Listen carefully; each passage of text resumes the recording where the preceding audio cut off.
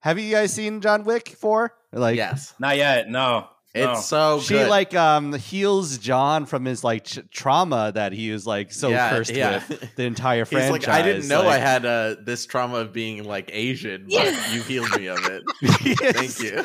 Keanu is like, I think, a percentage Asian. Like he's a percentage. Yeah, he's something. He's something. You know what? You know what? I'm gonna redact myself saying that and let any of the three of you guys say that instead. How's that sound? So is Save My Love to John about John Wick? Yeah. That's funny. On that note, let's start the episode. Click. Remember that record that you bought me like 2 years ago? Well, I just remembered that it's sitting in the closet. So I called you up just to tell you I've been meaning to listen to that. I've been meaning to listen to that. Why don't you come over and talk about it? Ooh.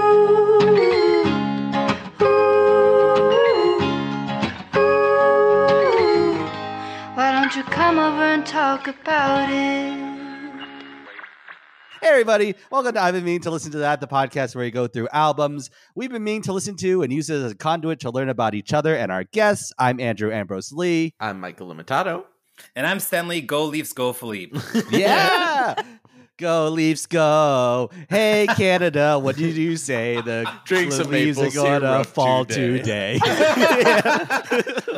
was that? Oh, I love it.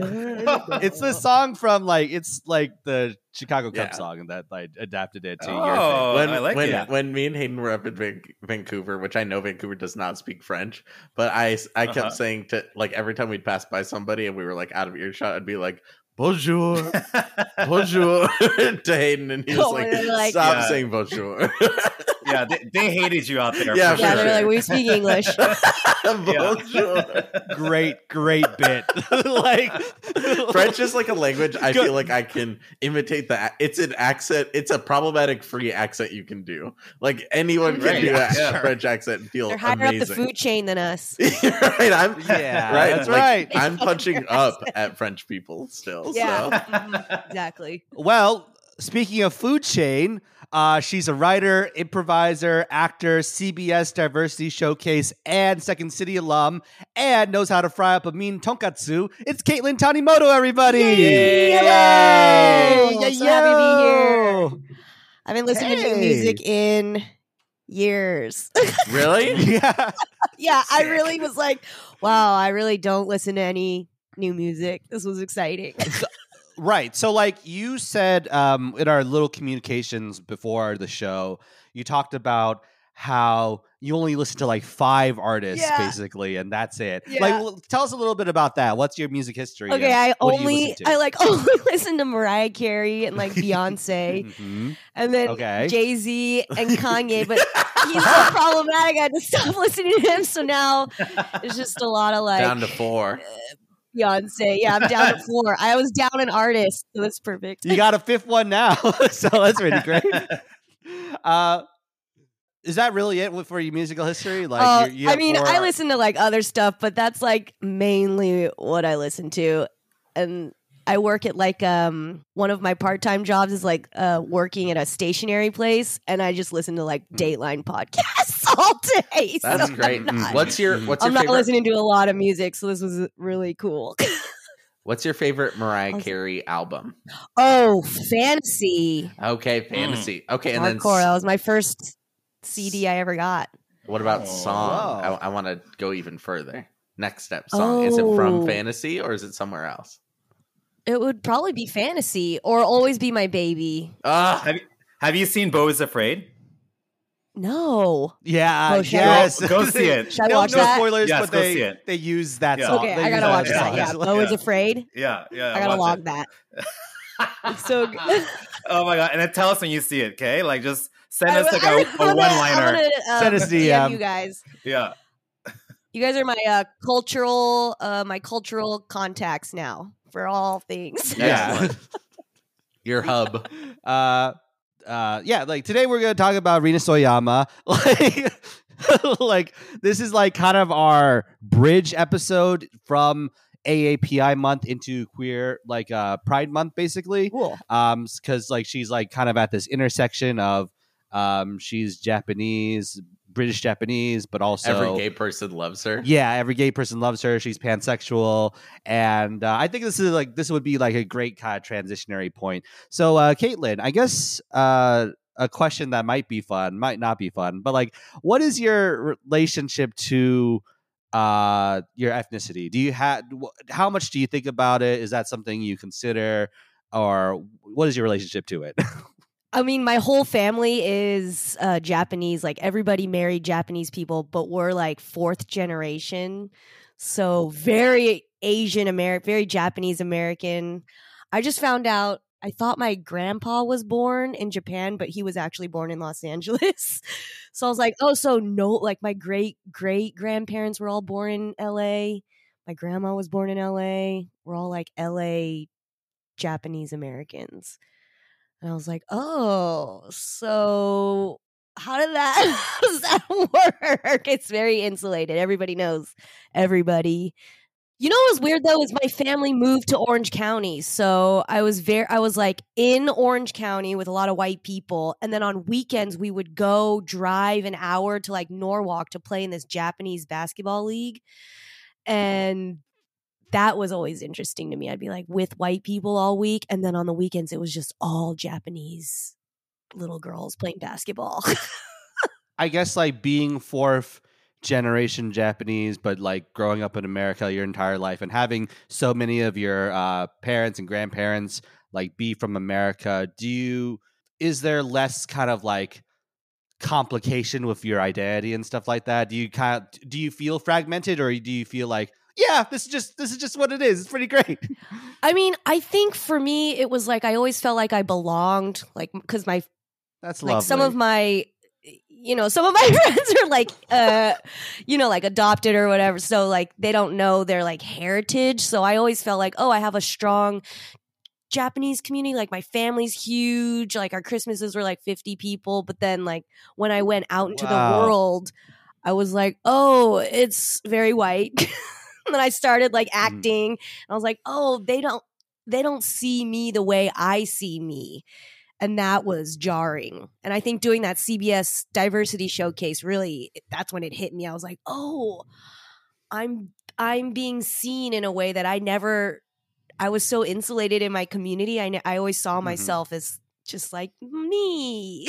I'd be I'm a white guy on the inside. And then it's been interesting the past, I'd say 4 years, just with all the Asian hate and the hate crimes. I was oh, it's hitting me. I'm becoming aware. Yeah. Right. Yeah. Yeah. Heavy stuff, you guys. Yeah. And it's gonna get heavier. Well, his first song on it, I was Minor Feelings. I'm wow. Yeah, I've never listened to a Japanese artist who so eloquently put how I was specifically feeling in a song. So, Kaitlyn, did you have any connection at all with Rina Sawayama? Did you know of her or anything about her at all? No, I'd never heard of her. Really? I had never heard of her.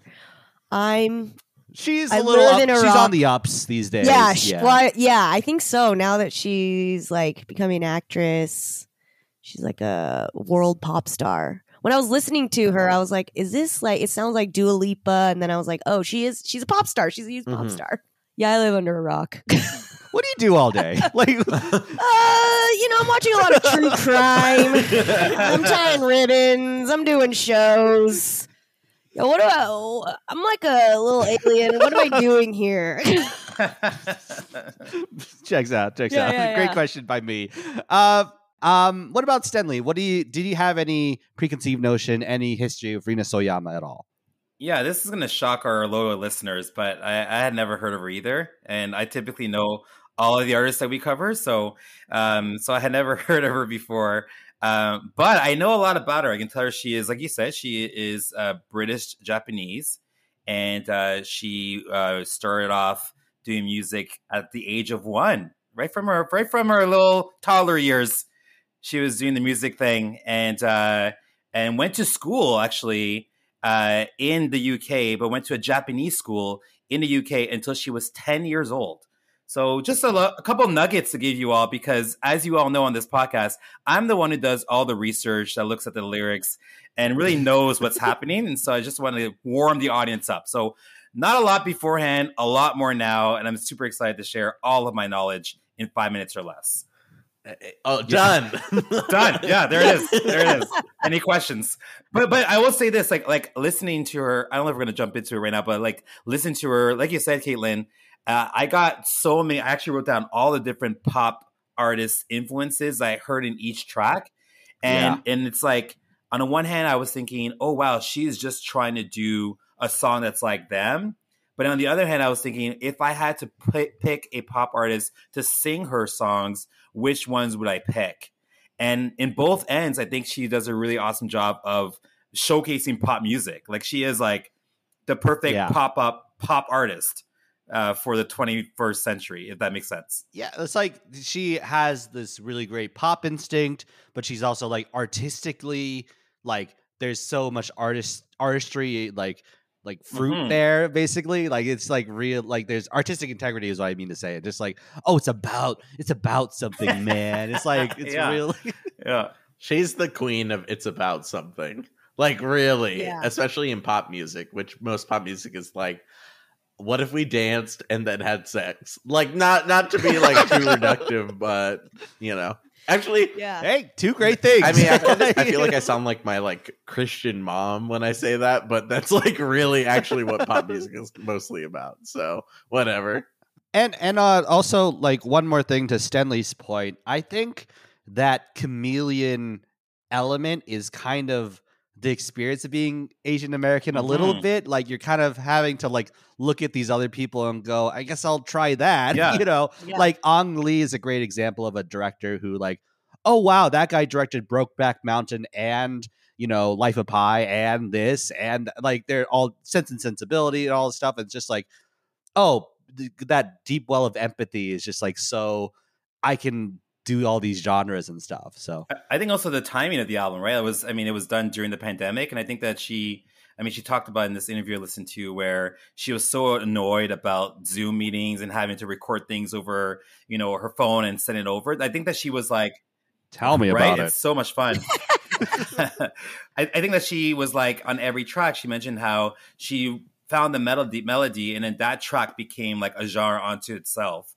So this collection of songs is kind of like, what do you do when you're stuck during a pandemic? You just try to find every side of yourself and then express it in whatever medium is available to you. And for her, it was music. So she like expressed her fun side, her flirty side, her introspective, childlike side. Man, I'm really being good today. This is a really good episode. Really being good today. Deep. I'm really deep. I'm plugged in. I'm holding on here. So I think it's a really cool way of thinking about what did we all do during the pandemic to better ourselves and how were we able to express that in not improvement, but that analysis, a self-analysis through whatever is available to us.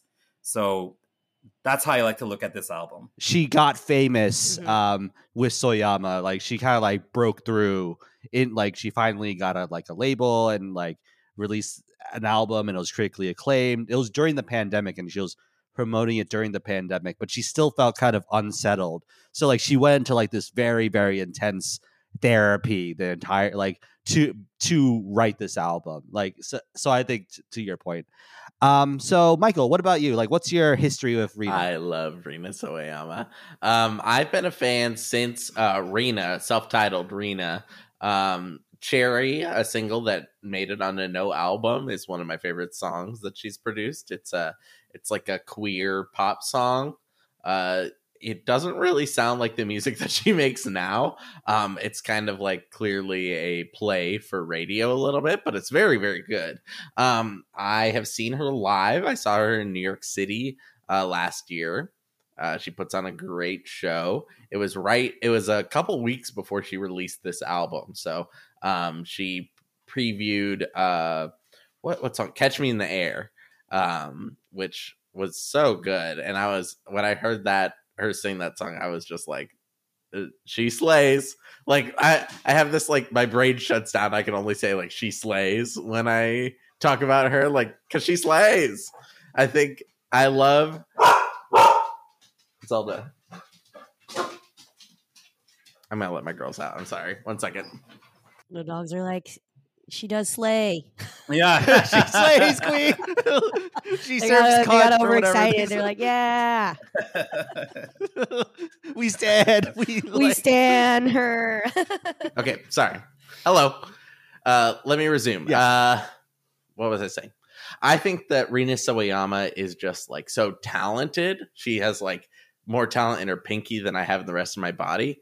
One, just her music is incredible. And then two, she's able to speak to like her personal experience. Like her music is so inspired in it from herself. Like I think Sawayama, that album is so perfectly her. Like it feels like it's an expression of herself really strongly, which I think Hold the Girl doesn't have quite as much. Like she's putting herself into other mentalities a little more, just because she used a lot of her life experience on that first big album, right? Whereas this second album is like exploring more themes, which on first listen was harder for me, but I've really come to really enjoy it. I think she is really incredible. I love her kind of weaving in, figuring out her queerness, figuring out her Asianness, like into how she plugs herself into society, into life. And her pop music is super good. Like this album is so listenable, right? Mm-hmm. So Yeah. Sorry, I'm a little long-winded, but all that is no. That's I think about her. So in other words, you think that she slays? She slays. She slays. Yeah. Slay. So like we cover me and Ezra, like our former co-host, like we covered this album very early on in like 2020, which is like 3 years ago, and so like we covered like Rina on that show, and I remember liking it. But then just like when Hold the Girl came out, like I just like so I knew This Hell. I listened to that song when it came out. I liked it. And then like the other singles, I just didn't really pay attention to. And then the album came out, and on the liner notes it says Rina wasn't sure she was going to write another album about trauma. I was like, okay, I need a little time before I get into that. And she's dressed like a big douche on the cover, and you're like, I don't know. I don't know. But like that being said, I love this record. I think this is like, I think she's like kind of more focused, honed in on what she does better. And then with Sawayama, I feel like Sawayama, that album, she was trying to like put on a bunch of like pop hats basically, and like try like like that show Crazy Ex-Girlfriend, where like in order to express herself, she like puts on like a different genre costume to like express like this new thing. I think she was trying to do that with Sawayama, and this one she's kind of narrowed. There's still a little bit of that with This Hell is kind of Shania Twain-y, and like Stenley. I'm sure you could point out all the influences, like there's Lady Gaga isms and whatnot, but I feel like this is more about the journey to like finding peace. Like she hasn't found peace, but it's like kind of more settled in her journey of finding peace a little bit. So all right, let's get into themes of this record. So Kaitlyn, like listening to this record and enjoying it, or enjoying it? Question mark. What did like? What did you feel like? I fucking hate this album. Don't ever bring me on again. I just want to listen to Mariah Carey and my podcast. Yeah. No, I loved it because I was like, oh, it's. I thought it was gonna be more. Who's that woman? She was married to Elon Musk. Grimes. Grimes. Oh, Yeah. Grimes. Yeah. When I first just based on the album cover, I was like, is this going to be like Grimes? Like, like that kind of. And I was like, oh, it's very pop music and it's very listenable. So that's so Grimes. Yeah. To me, Grimes is like a vibrator on a table or like whatever. what I'm like if I'm gonna hack, like I'm a hacker music. Yes, Yeah. absolutely. Like She has like 8 screens in front of her. She's typing. Yeah, it sounds very just like that. Like, This I thought it was just based on the cover. I was like, oh, it's gonna be that, but it was very pop. And then the lyrics, I was like, yeah, this is a woman who's coming into herself, finding her voice. I felt that very deeply. So I feel like what I connected with the most. I was like, oh, and then I looked up like how old she is and where she is in her career, and I was like, oh yeah, she's finding herself. This is like she's becoming something. Yeah, she's early on still. I mean, what about like talk a little bit about that? Like, what about that kind of connected with you about the finding yourself element? Like, let me look. Some of the songs I was like, oh, like the first one with the Minor Feelings, I felt the book Minor Feelings too. I was like, oh, this is like something I've been thinking about my whole life, but I've never heard it in pop music before, because I just listen to Mariah Carey and she's not talking about how sad she is or like how she doesn't feel like she fits in. Or about what it's like to be an Asian American, Asian British, like feeling a little like invisible or like people are judging me or like the family stuff. Yeah, so like feeling the guilt and the shame and like trying to get over that. I felt that. Whereas I was like, oh, Mariah Carey is mostly like heartbreak. Yeah, and to be fair, like Rina doesn't really sing about like how all she wants for Christmas is you. Yeah. So like I think like it's about, but she about could, yeah. Such, so. She could. After listening to this album, I'm like, I think she could do anything. Mm-hmm. Rina Sawayama, but it's Sleigh Wayama. Yeah. North Pole is better with you.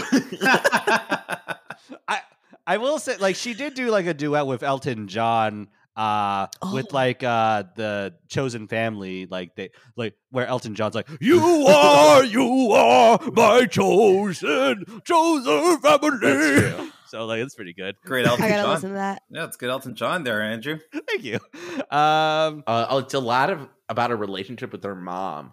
There are several songs about a relationship with her mom, both her and herself in a relationship with her mom. See Catch Me in the Air. And then another song, which is kind of an imaginary, kind of placing herself in the shoes of like if she had been like Send My Love to John is sort of a play on how she feels about her queerness with her parents as well. So although it's written from the perspective of a queer man, or at least a non-accepted male relationship or relationship with a man, it's still, reflective of kind of her feelings. And then obviously there's a lot of coming into herself with Minor Feelings and Your Age. And then there's just some songs that are kind of for fun. Like This Hell is for fun, I like that one a lot. Mm-hmm. Like, that's how I feel. We're in hell. I'm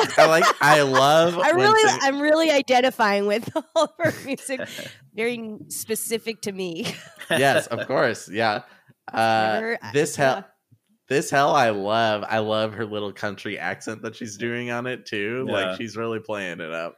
I looked that one up. Is it like a Shania Twain ode to Let's Go Girls? Yes. Have you seen the music video? No, I gotta watch all these. You should watch the music video for that because it's very fun. She's like in a cowboy hat and a wedding dress, and like, this hell is better with you. Oh my god, I love it. Good. I was like, oh, it's going from like pop now it's a little country. Yeah, it's a little bit of everything. Yeah, it's like Shania meets Kesha for me on that track. Yeah, like, and also like Shania is very pop. Also, like even though she's a country artist, it's so like it's just like a primer for pop music while also like inserting a lot of therapy into it at the same time. So yeah, Stanley, where are you at with this one? What are you thinking? I think we kind of touched on the main themes, but I think it's awesome how like music is the only thing that we use for well, that's a lie.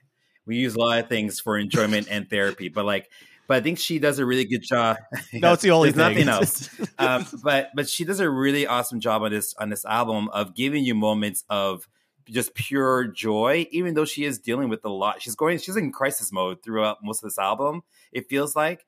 But at the same token, like she has these fun, like this. How I think she has pound for pound the most catchy melodies and hooks on any album we reviewed so far this year. Like everything is Oh my so gosh, yeah. catchy and so easy to remember and want to sing along to. And yet she is kind of dealing with that inner child and, you know, with the trauma of her upbringing and dealing with a lot of things in her sexual orientation and acceptance within her communities, her various communities. It's a really kind of heavy album in some ways, but it's very digestible because it's so fun. Like you were talking about, like the song "This Hell," like even like the devil's wearing Prada, with you. Like that's just one section in that song of like 5 great hooks in that song. Okay, every part of that song is a hook though. Like even the verses are like da da, or the bridge where she's like got my invitation to eternal damnation. Yeah, Not tonight. Like she's just like, yeah, it's Kesha. That's where the Kesha comes. it's very like, Kesha. I was gonna say it's going out music, but also with a message. Yes. Yeah, it's going out music, but it's also coming home music. Yeah. Right? It's like before and after, no matter what happens at the going out part. Like you might be like, maybe you go out, you meet someone, it's going awesome. It's like, yo, this hell that we're in, it's way better with you. You might be going home by yourself and you're like, well, it's hell to be alone, but it's better than being with like someone who's shitty. Yep. So that you is now yourself, right? Like it's like no matter how you slice it, she gives you something that is both introspective but hell of a fun ride, you know? I was just saying she's making this hell fun. Yes. Like she's like, I'm gonna make something of my trauma and I'm gonna still enjoy my life. Literally. That's what it felt like. I have a hard time even bringing myself to sing along to the song sometimes because it's like saying like welcome to eternal damnation makes me like, oh, hell is scary. it's scary. It's so scary. Like it's a messed up thing to think about and to consider. Like, so I want to talk about that song a little later. Like I want to get into it like in the actual song discussion. But like the theme is just like is kind of like just about reparenting yourself. Like that's the hold the girl. The title is literally like hold your inner child. Mm-hmm. Like don't abandon or abuse your inner child, because if you grew up and either you were abandoned by your parents or they weren't enough or they didn't protect you or they abused you, what can happen is you can grow up and then become an abusive parent to your inner child. Like basically, if you don't go to therapy, if you don't treat yourself, if you don't heal, like it's like a moral imperative to heal yourself in essence, is what I believe. So it's kind of like, so it's like, how do you reparent your younger self? How do you use your experience to aid others going through what you're going through? And I think it's also like pressure cooked by the idea that she's also queer, femme, and Asian, and also a pop star. And all like that's like another intersection in this intersectionality soup, where like she name checks like Princess Di and Whitney and Britney Spears, these people who are like crushed by the pressure of being like a public figure, and like so she's like showing what that's like, and she's also showing how difficult it is. She's showing how like there are moments of genuine peace and tranquility, like with Catch Me in the Air, but then it immediately crumbles in forgiveness, and immediately she's like, wait, I have like a whole life to live, like I have to do this every day now. And it's like then she like kind of like goes astray for a few songs, and then she comes back and like she like wants to like hold this phantom of her inner child again. So that's like I love it. So it's fantastic. Yeah, being a human is hard, you know. Like I'm learning, like now that we have a dog, and seeing life through her eyes. Like she just likes to rinse, repeat the joys of life every single day, right? Like when we get home, she is so happy. When we feed her, she's so happy. When we play, she's so happy. When she's tired, she sleeps, right? And nothing else really kind of bothers or challenges her the way that being a human does. And being a human that has multiple identities is even worse, right? In some ways, because you have to balance all these things and still kind of function in a society that doesn't necessarily make space for you to function or allow you to maintain your inner child, right? It's like society's primary job is to somewhat kill that inner child, and so that you can be more docile or more easily molded into what we want people to be for our kind of capitalist ways of living to function. And I think this record talks a bit about like capitalism too, and like the challenges that poses to people who want to, you know, balance those various parts of themselves while still being accepted. You know, acceptance is so important. So yeah, it's tough, but it makes it easier when you have cool hooks. Mm. And also like and also this hell like is like there's an element of like, first of all, having a community that endures this hell with you, like the hellish world we live in. It's better to do it with people who know what you're going through than to do it alone. And then also it's easier to do with like a good relationship to yourself, a good mother-daughter relationship with your inner child is like kind of like, and that helps you empathize with your parents who like failed or like who messed up in a lot of ways, or like it's really it's a lot going on here. So It's like the forgiveness too. That song was like, you have to constantly forgive yourself, forgive the world, forgive your parents, just day in and day out, just accepting. Yeah, and then the balancing act, right? Like, because like Kaitlyn, I think, you know, when you talked about, you know, going through these white spaces during a week and then going back to more Japanese or familial spaces over the weekend, right? Like, it's like that balancing act that you may have faced. What was like? Did you feel that? Like, did you feel that? And were you at sometimes challenged to feel comfortable in a particular space over another as you kind of grew in your career? Like, what was that like for you? Well, what was confusing was I felt more comfortable in my mind, like at home in Orange County with just all my little white friends, and we had, you know, you do Girl Scouts and whatever, and then I would go to Norwalk on the weekends and play basketball with all the like Japanese American girls who like had all these pens that I'd never seen, like gel pens and like stickers, and they'd be like, "You don't have that?" And I'd be like, "I've never seen that because we're not getting that in Orange County." It's like, so I think I struggled more to fit in with the Japanese American community as a child and like in my teen years, but then as I grew older, I realized it's like ingrained in me that then I was having a hard time fitting in white space, like business or commercial spaces, professional, you know, like everywhere on sets and like the theater. And you're just like, oh, it's a lot of like projecting on me what you guys, I never saw in myself. Cause yeah. Didn't experience it that way. I was just so insulated, I think, from it until I really went out into the workforce and then, you know, started really auditioning a lot, and you're like, oh, there's a big world and people see me a certain way that I never saw myself. So that was kind of like my brain kind of broke. Which that song Frankenstein, I was like, oh yeah, I feel like that. A little bit of a monster amalgamation of all different kinds of things, which the whole album kind of felt like too. Totally. Yeah.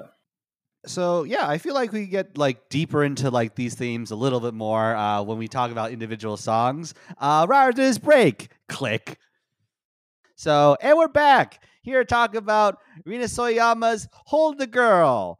So let's start with Kaitlyn. What is a highlight song that you enjoyed? I mean, the first song really hit me, Minor Feelings, because I've been feeling that, and when I was listening to it, the first listen, I was like, oh, pop song, and then as I listened to it again, I was like, oh, this is for me. And now I have to share this with every Asian American woman I know who also doesn't who also don't listen to music. I'm gonna be like, you guys gotta listen to this. It's for us. And it's like specific to how we've been feeling these past couple years. We are here. We are seen. There are people that are doing stuff to represent us. We're not just gonna have to suffer in silence. It felt good. I watched like Crazy Rich Asians like whenever it came out, and I don't even think that's like a particularly like great movie. Like there's some moments that are like, wow, that's really amazing, but like I didn't think it was like that great of a movie. But like even just seeing oh yeah, that's like what my family's Yeah. like. That's what like that's the weird dynamic, and seeing like how culture impacts the way this mother character sees this Mhm. other person, like that. Just sitting in that for like 2 hours was just like where in a lot of my life I had to empathize with characters that were whites in media, or Yes. like white or like other races in media, and which is like great. It's a beautiful thing, actually, like the idea of just like, oh, like see yourself in like other populations. Mhm. But it was just so lovely to like just sit in that theater for that like duration of that movie, and it's just like it was this refreshing thing. So Yeah, I went yeah. with some of my girlfriends, and we were all like crying. But I think for that, I was like, "Oh, I'm not rich. I don't. That doesn't really speak to me. That I mean, I like seeing Asians, but for me, I was like, "Oh, this is a fantastic rom com. That could be like." Have you seen Beef? It kind of reminded me of that. This album. Beef on Netflix is so good, and it's so like I feel like from all the friends I have that have talked about it, is so representative of like, you know, I feel like the main theme is like this rage. It's not necessarily like an Asian story, like that's what they were telling, like some of the writers were talking about. That's obviously reflected in it, but they didn't want it to become another like this is my trauma as being an Asian person, like that informs it, but it's like Beef is so accessible while still being like a very poignant piece of art. I loved Beef. I thought it was so good. Yeah, that's what this album felt like a little. It was like very. It represented what I feel on the inside, my interior life, but then also represented the exterior. So it was like very connected finally. I just want to speak very briefly about that song a little bit. It's just like, um, so there's like the idea of like be like the difficulties of like being Asian and having those things kind of be minimized and stuff, but also like maybe some religious trauma too. The idea of like, um, or this is at least what I read out of it. Like, how am I supposed to feel when you're telling me that nothing in my life is real? Like, that's like my experience, like growing up in the church, and like they kind of like tell you over and over again, like, this world doesn't matter. Like you're kind of working to like the ideal is you're trying to become your perfect form in heaven and stuff like that. And so it's just kind of like this real mind thing that like it really like affects you as a child, and you're taught that as a child basically, and like that now as an adult you're trying to figure out like who that is. And then there's also probably like some like I'm probably just reading into it a little bit too much, but like there's probably like some sexual trauma there and like parental trauma until it just like, and she represses until it just like boils over, and there's like the all my life da, da, da, da, da, da. It's like so big and like almost demonic, and like how much these voices have kind of built up and stuff like that, and everyone telling you they're just minor feelings. They don't, don't think of it that way. Don't like stop making a mountain out of a molehill. But it's yeah. So this album is like basically letting that go. Yeah. It's like push all those feelings down so you can get into heaven, or like don't speak out so you can get into heaven. And it's like, hey, you're making real life hell by projecting all that. Yes, exactly. That's right. Yeah. Totally. Like you have censured the world basically to your standards, and then now anything that differentiates from that is wrong. Did you see the tweet, the guy who was like electric cars aren't in the Bible, like da da da, and he was being for real, but then this girl was like, tables aren't in the Bible, refrigerators are not in the Bible, butter is not in the Bible, like just like listing a million things that are not in the Bible that like of course they're not in the Bible like because the Bible was written 4,000 years ago, so it's like, yeah, she was like printers not in the Bible, Crocs not in the Bible. Yes. Yes. That girl. One of my highlights on this album, I'm just gonna hop right on in. Yeah, please, Send My Love to John is my number one highlight with a bullet. Send My Love to John made me literally cry so hard I had to pause it the first time I listened to it.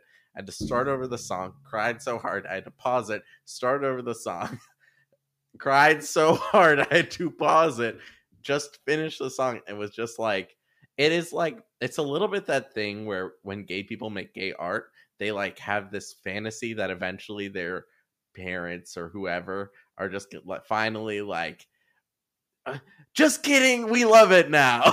Like, we're sorry, we were wrong, oops. Like, we were wrong, oops. And of course anyone wants that for them. This might be oversharing on the podcast. I might need to not say as much, but this is good. I want that and don't necessarily get that from all aspects, right? And so listening to that song, and like, I think it's so perfectly reflective because like, I totally get the difficulties of, you know, seeing my life as being secret, or seeing it as like, because it was secret to me to some degree for a long part of my life, right? So it's new to them, not that new, but more new than it is to me, right? So I love the ability to go, hey, I recognize this is bringing you joy, and that brings me joy, and putting that in the song. It's like fantasy, it's like a fantastical representation of it, but it's beautiful to me. And it's like, that realization is like what I, you know, if there's ever like a conversation where it's like, what do you want from me, I basically will just send this song, like, act like this, right? Like, you don't even have to be 100% on board, you just have to recognize what's good, right? So Yeah, I feel you. I feel you, Michael. I moved home during COVID, and I realized a lot of what I'd been struggling with is just like wanting my parents to accept me for who I am, and see me as a person, not as like what they want to see me yeah, as. it's not even a or what queer they- thing necessarily, I don't think. Like, Yeah. I think everyone wants their parents' approval, right?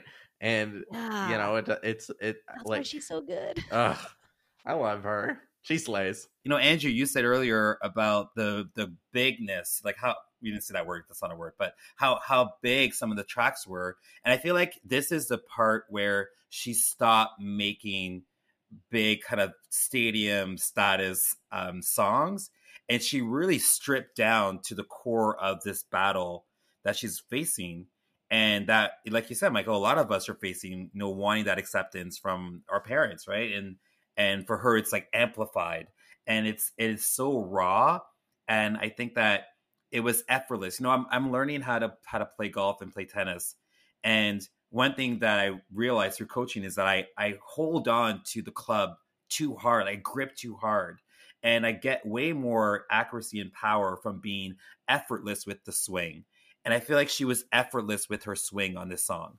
Like, there was no like gripping too hard and like really singing her ass off on certain tracks that she does earlier in the album.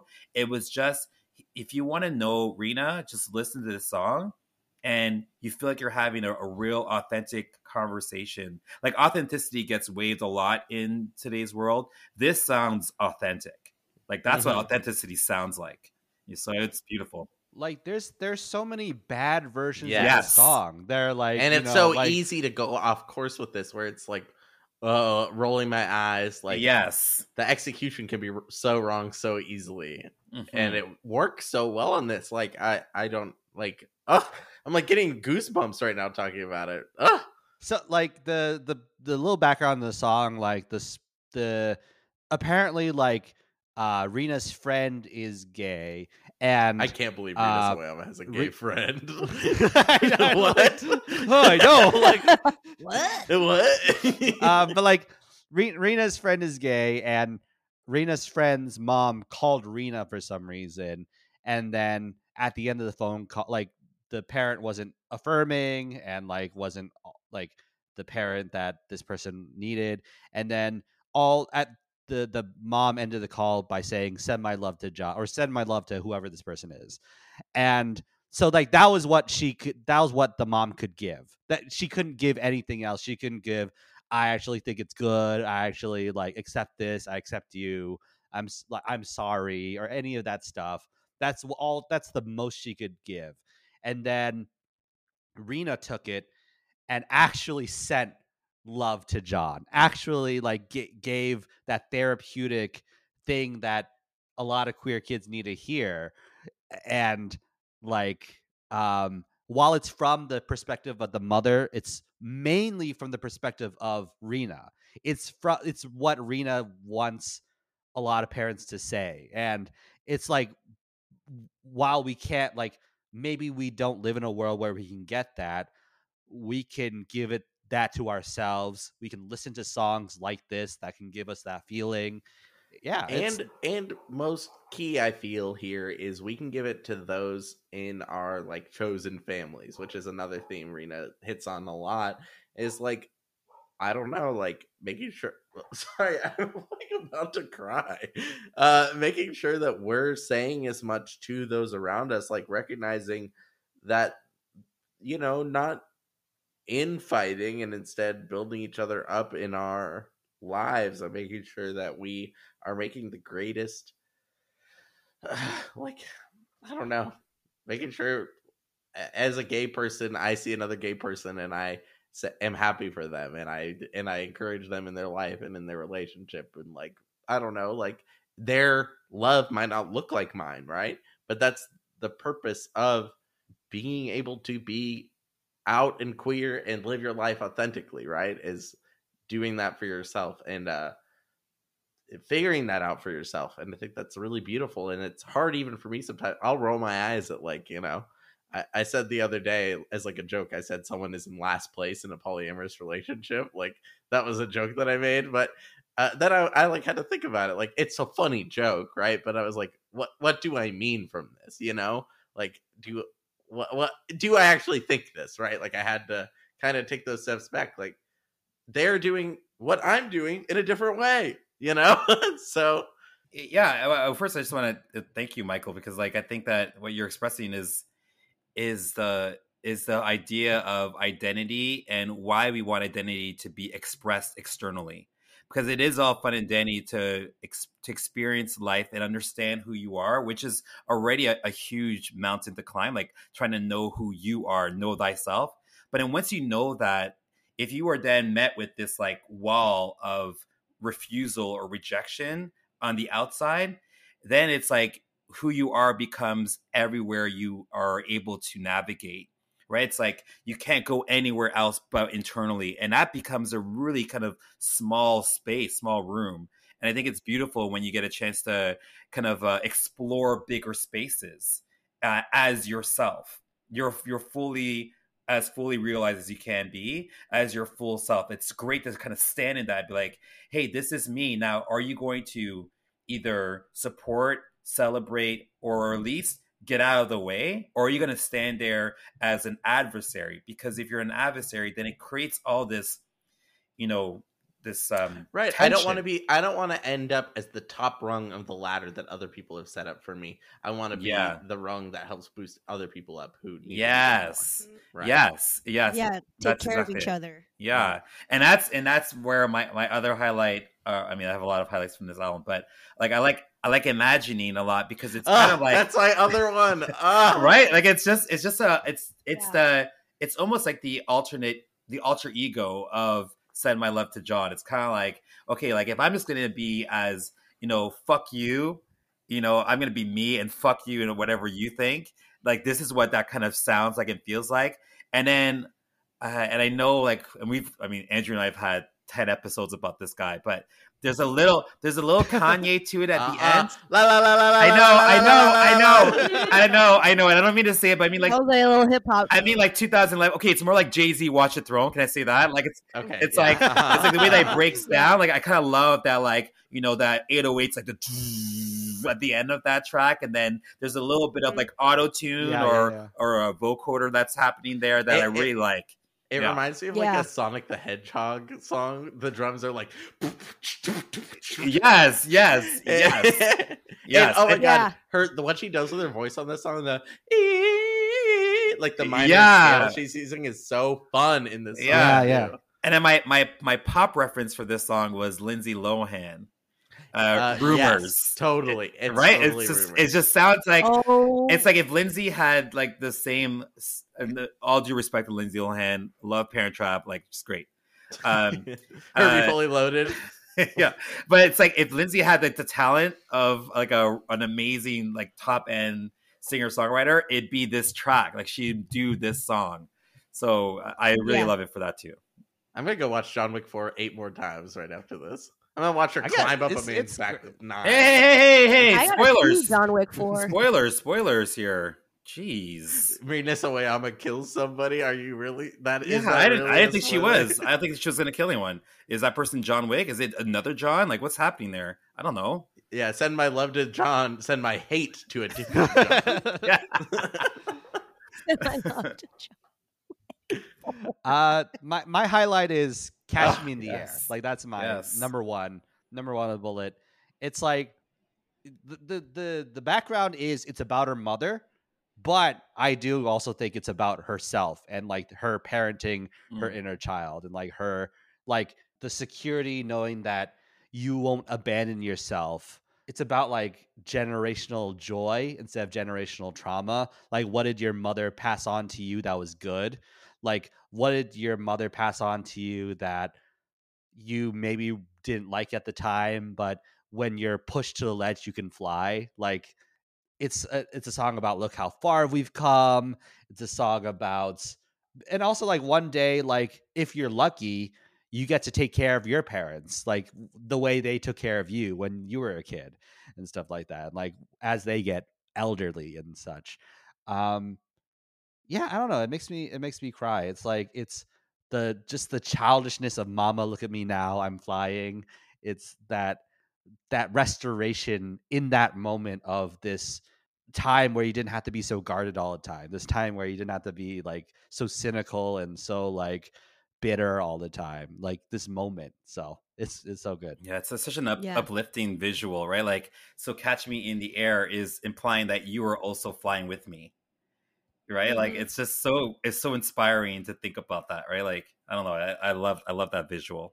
And then it smacks you in the fucking face with forgiveness and goes like, just kidding. Like, yes. like, Catch in the air. You're gonna fly. You're gonna fall. Yeah. You're gonna fly, you're Yeah. gonna fall. I think that is life. I talk about this a lot.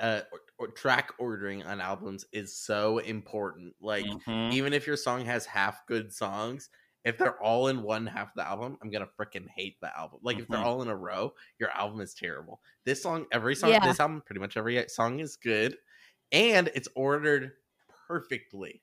It doesn't like run out of juice at any point. Like I could make it to the end, and I feel like, oh man, I love this whole thing. You know? Can I push back a little bit on that? A little bit, just because. Feel free to push back. Because here's the deal. Okay, so it's like, hold the girl, right? To this hell is better with you. To so catch me in the air. It's so great. And then it's forgiveness. And for me, you have to put that song somewhere, and I know at the end. I know, and it's not like a criticism in terms of it being a bad song. It's just like I'm listening to this for the first time. I'm just like, yo, I'm having a freaking sing along. I'm having fun with this, and then it's forcing me to then leave that space. So it's like a low light. That's real life. I know, and that's. I know, but that's why it was a low light, not because the song, I love the song, but because of that experience I had the first time listening to it, where I was just like, man, where are we going next with these like sing along tunes? And then I'm like, oh fuck. I have never imagined I would find myself on this podcast saying, it's okay to have a slow song. Oh, okay. But it is okay to have a slow song, and also it's still fun to sing along to. I'm gonna say, because it has this like like at the end of the chorus, that's fun. And I don't know, it's sad, but if you turn your brain off, you could just sing along. It's so fun. Yeah, and I did afterwards. Yes, good. It's like this song is so real. Like say you do forgive the person that abused you, but you still have to live with the consequences of what they did every single day. Like you still have to like, your brain chemistry is different because of how you were treated as a child. So, and that could lead to resentment creeping up again and anger creeping up again. Like I forgave this motherfucker. Like, and then you're getting mad at yourself. Like I should be over this.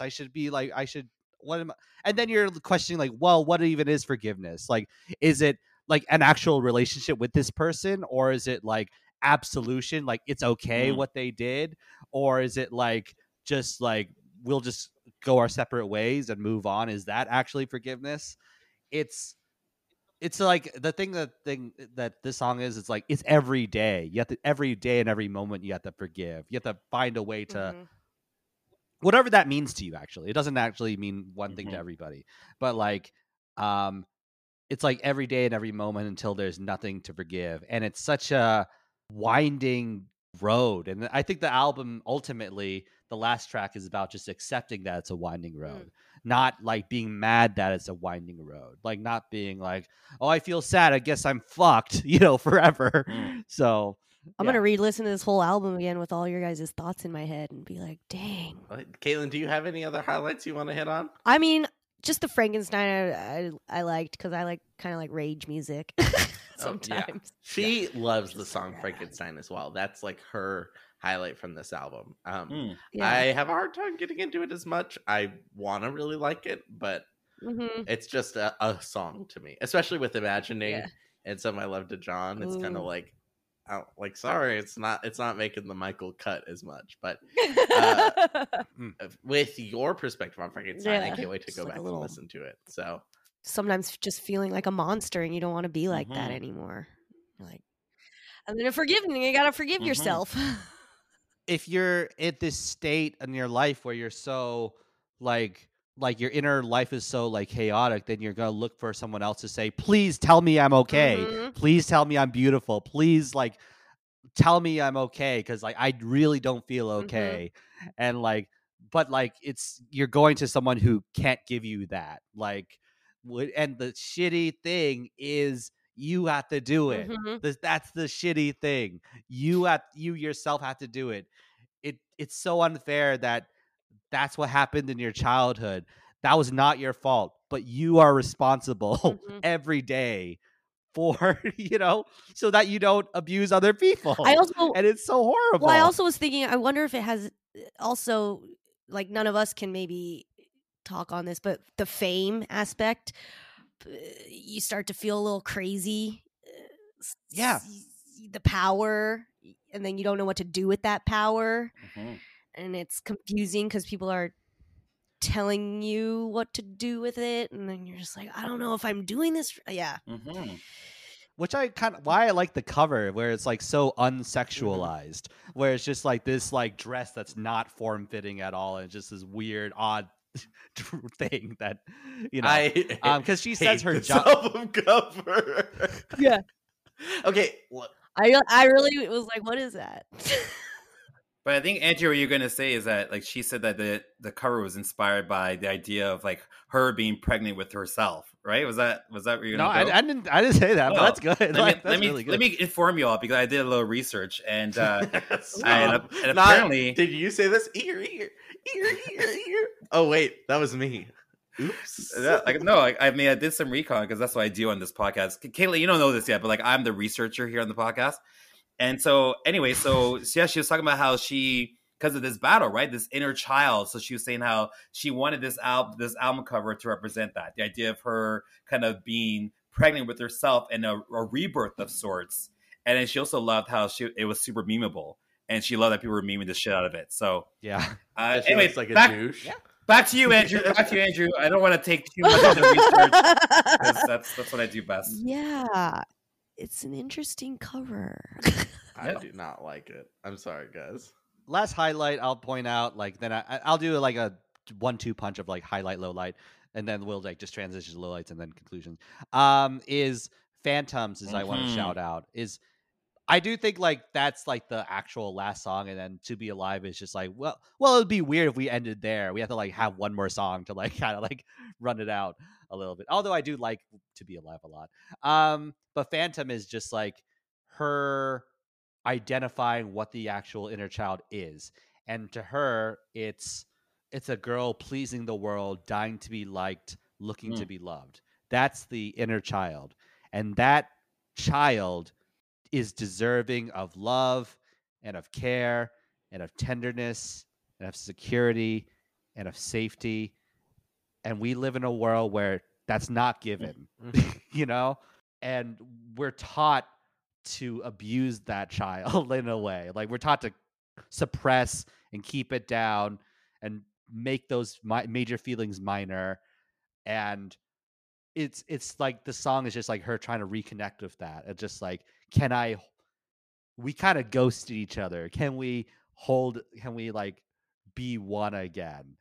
I listened to this like Theo Von interview with John Mulaney, and they were talking about addiction. Theo Von, I'm not sure about his comedy, but like there's this moment where he was like, man, I think the reason I did so, like I love to drink and do drugs was because it kind of made me feel like a kid again, and I was robbed of that as a child, as an actual child. Like I was my world was not safe as a kid, so and getting sober was growing up, but also I resent growing up because I was robbed of that childhood. Basically, it's so beautiful. It's so profound, and it's just like that moment where she was like, here's what I would tell my inner child if I could. And it's so, and I think the thing that's so cool is like this, it's so dramatic. It's like the song Hold the Girl's like, hold the girl. Ugh! But it's really just like, be kinder to yourself. Hey, maybe don't tell yourself you're a piece of shit all the time. Hey, maybe don't read, it's like, it's just this internal hero's journey. So I think it's awesome. Yeah. Yeah, give yourself an internal hug is what I felt like. I was like, be nicer, hold yourself, be nice to yourself like you're a little baby. And again, like be kinder to everyone else because they're all kids. Like your parents were kids at one point that grew up to be wounded children, like adults, like basically. Like we're so in a way we're so privileged to live in this age because we have so many resources, that they didn't have. Yeah. And then Lowlights is just like, I didn't really like resonate with Your Age or Holy as much. Like they felt a little slight. They felt a little like people love those songs, and I'm sure they mean a lot to people. But like they're just like 8 out of 10s instead of 10 out of 10s. Really, it's not a bad song. Totally, so like it's a low light where it's like this would be a great song on a worse album. You know what I mean? All right. Let's go through final thoughts and ratings. The way this works is we'll rate this album out of 10, the fun metric at the end. What a lovely, fun conversation, edifying and stuff. So, Kaitlyn, let's turn to you first. What do you think of this album? Ooh, I'm going to give it like a 8 out of 10. 8 out of 10 because it made me feel things. It made me think about things I hadn't thought about in a while, and it was comforting. It was a healing album for me, and I'm probably going to re-listen to it a lot for the rest of my life as like you're going to be okay. You forgive yourself, hold on to yourself, and just keep going. We gave her a sixth album. Six musicians. It's in my track. It's on my Spotify. Or this is her new fifth. Yeah. Sorry. This is my new fifth. That's right. I really enjoyed listening to for me, a new artist, a Japanese artist. This was fantastic. I'm getting those same feelings as I did when I listened to Fantasy for the first time. Yeah. This is how I'm feeling. This is speaking to me where I am right now in my life. It's very specific. I am freaking obsessed with this album. I love Rina Sawayama. I really like Sawayama. I really like a little less this album, but I still love it, right? I think the chaoticness maybe relates to me more, which maybe that's something I should reflect on for myself, like the album that's a little more put together is not something I relate to, but maybe, whatever, I'm figuring it out, whatever. Of course. But I love this album. I think it's so beautiful. I just love her. She is like my pop star at the moment. I beg to be on this episode. I love her, love this album. I'm going to give it 9 mothers catching their daughters in the air out of 10. Ooh. So I really enjoyed this album. I think that as someone who grew up in the golden era of pop music, I think this really resonated to my pop side. And it's the kind of pop that I like because it's not just filler pop. There's a lot of, texture to it. It's like it's kind of like going to Dairy Queen and getting a Blizzard that's filled with like so many different types of flavors. It's not just one piece of chocolate in there, which is not how a Blizzard works, but you know what I mean. Yeah, so I really enjoyed it. I think it's an easy listen for someone who's not familiar with her work, but also an album that's going to encourage, I think, everyone that listens to it to do a deeper dive into who she is as well as her other work. So I'm going to give it, God, I got to think of something. Maybe 9. Kind of like air catches. Like imagine if your mom was catching you in the air. Yeah, so, that's good. Air catches out of 10. Well, let's try that. Let's try that. I like it. Oh. Is that good? Yeah. Did you Yeah. know if you turn Rina Sawayama upside down in this dress, she stays in the dress? I'm because she's like a blizzard, you know. Click.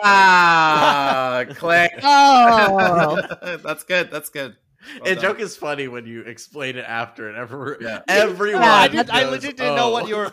I legit didn't know what you were referring to. Like that's if I had interrupted Stanley and done it, you would have made more sense. But I held myself back and did it. So good. You're welcome. Appreciate the respect. You're very Canadian, Michael, because you spent time in Vancouver, so you're very. Oh, don't you know? Bonjour, je suis Michael Liventano. Yeah, I think this record's great.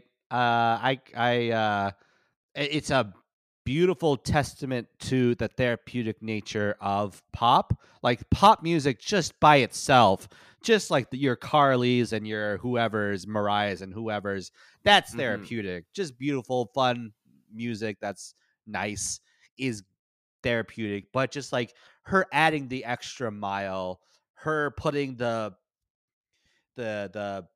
peanut butter over the pill so your dog is able to eat it, like it's so wonderful. It really I like it really like accelerates the genre. It really like elevates it to a new level.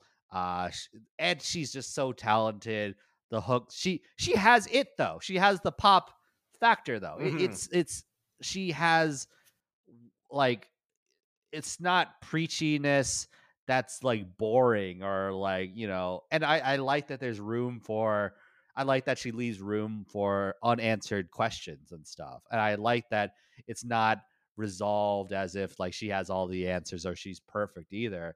It's just a very honest but perfectly crafted piece of work. There's some songs where I'm like, I like that less than this one, but highs are pretty high and it's very consistent all the way through. It really resonated with me, made me cry a few times. I'm gonna give it 9.5 stickers and scented gel pens out of 10. Nice, love it. Nice. Oh yeah. Oh yeah. Oh yeah. Oh yeah. Boom. Okay. Okay, so yeah, like that was lovely. Thank you so much, Kaitlyn. Yeah, it was so nice to meet you. Thank you for being so like this was kind of an intense conversation. Yeah. So thank I didn't you think so it was much gonna for get being so heavy, but I was like, this really spoke to me. I felt a lot of feelings. It like dredged some stuff up. Yeah. So thank you so much for being receptive and for engaging and fun and such a sweet person as well. What would you like to plug? Plug? You could just follow me on Instagram and doing some cooking videos, chilling. I have a show at UCB the first Thursday at 10. Thursday nights at 10. If anybody's listening and wants to come to our 10 p.m. show on a weeknight. What's your handle? Where can we follow you? I am at Tanimoto, and our show is called The Late Great Show at UCB, Franklin. If you're in the LA area, Stanley, you gotta fly out for it. I will. Yeah. I will one day. After work, after like Stanley's girlfriend is like, come on, it's 10 p.m. Yeah. Like, I gotta fly out to LA I gotta to go see down the to show. America. First of the month. You know that Canadian dollar goes a long way. So yeah, I'll be there. I'll be there in 5 years. 5 years. So yeah, like you can follow me at Andrew Ambrose Lee on Instagram, and you can follow Michael at Live and Taco on Instagram and Twitter. You can follow Stenley at Snapasten on Instagram. Email us at I've mean to listen to that at gmail.com. Our social handles are IBMTLTT on Instagram and TikTok. Give us a rating on Spotify or or Apple Podcasts. Like we're like on Apple, we're close to 50. So just put a few up there. Yeah, Kaitlyn, what song would you like to play us out with? It probably has got to be Fantasy. Yeah. All right, so everybody, thanks so much. Have a good day. Thank you for having Let's me. go, girls.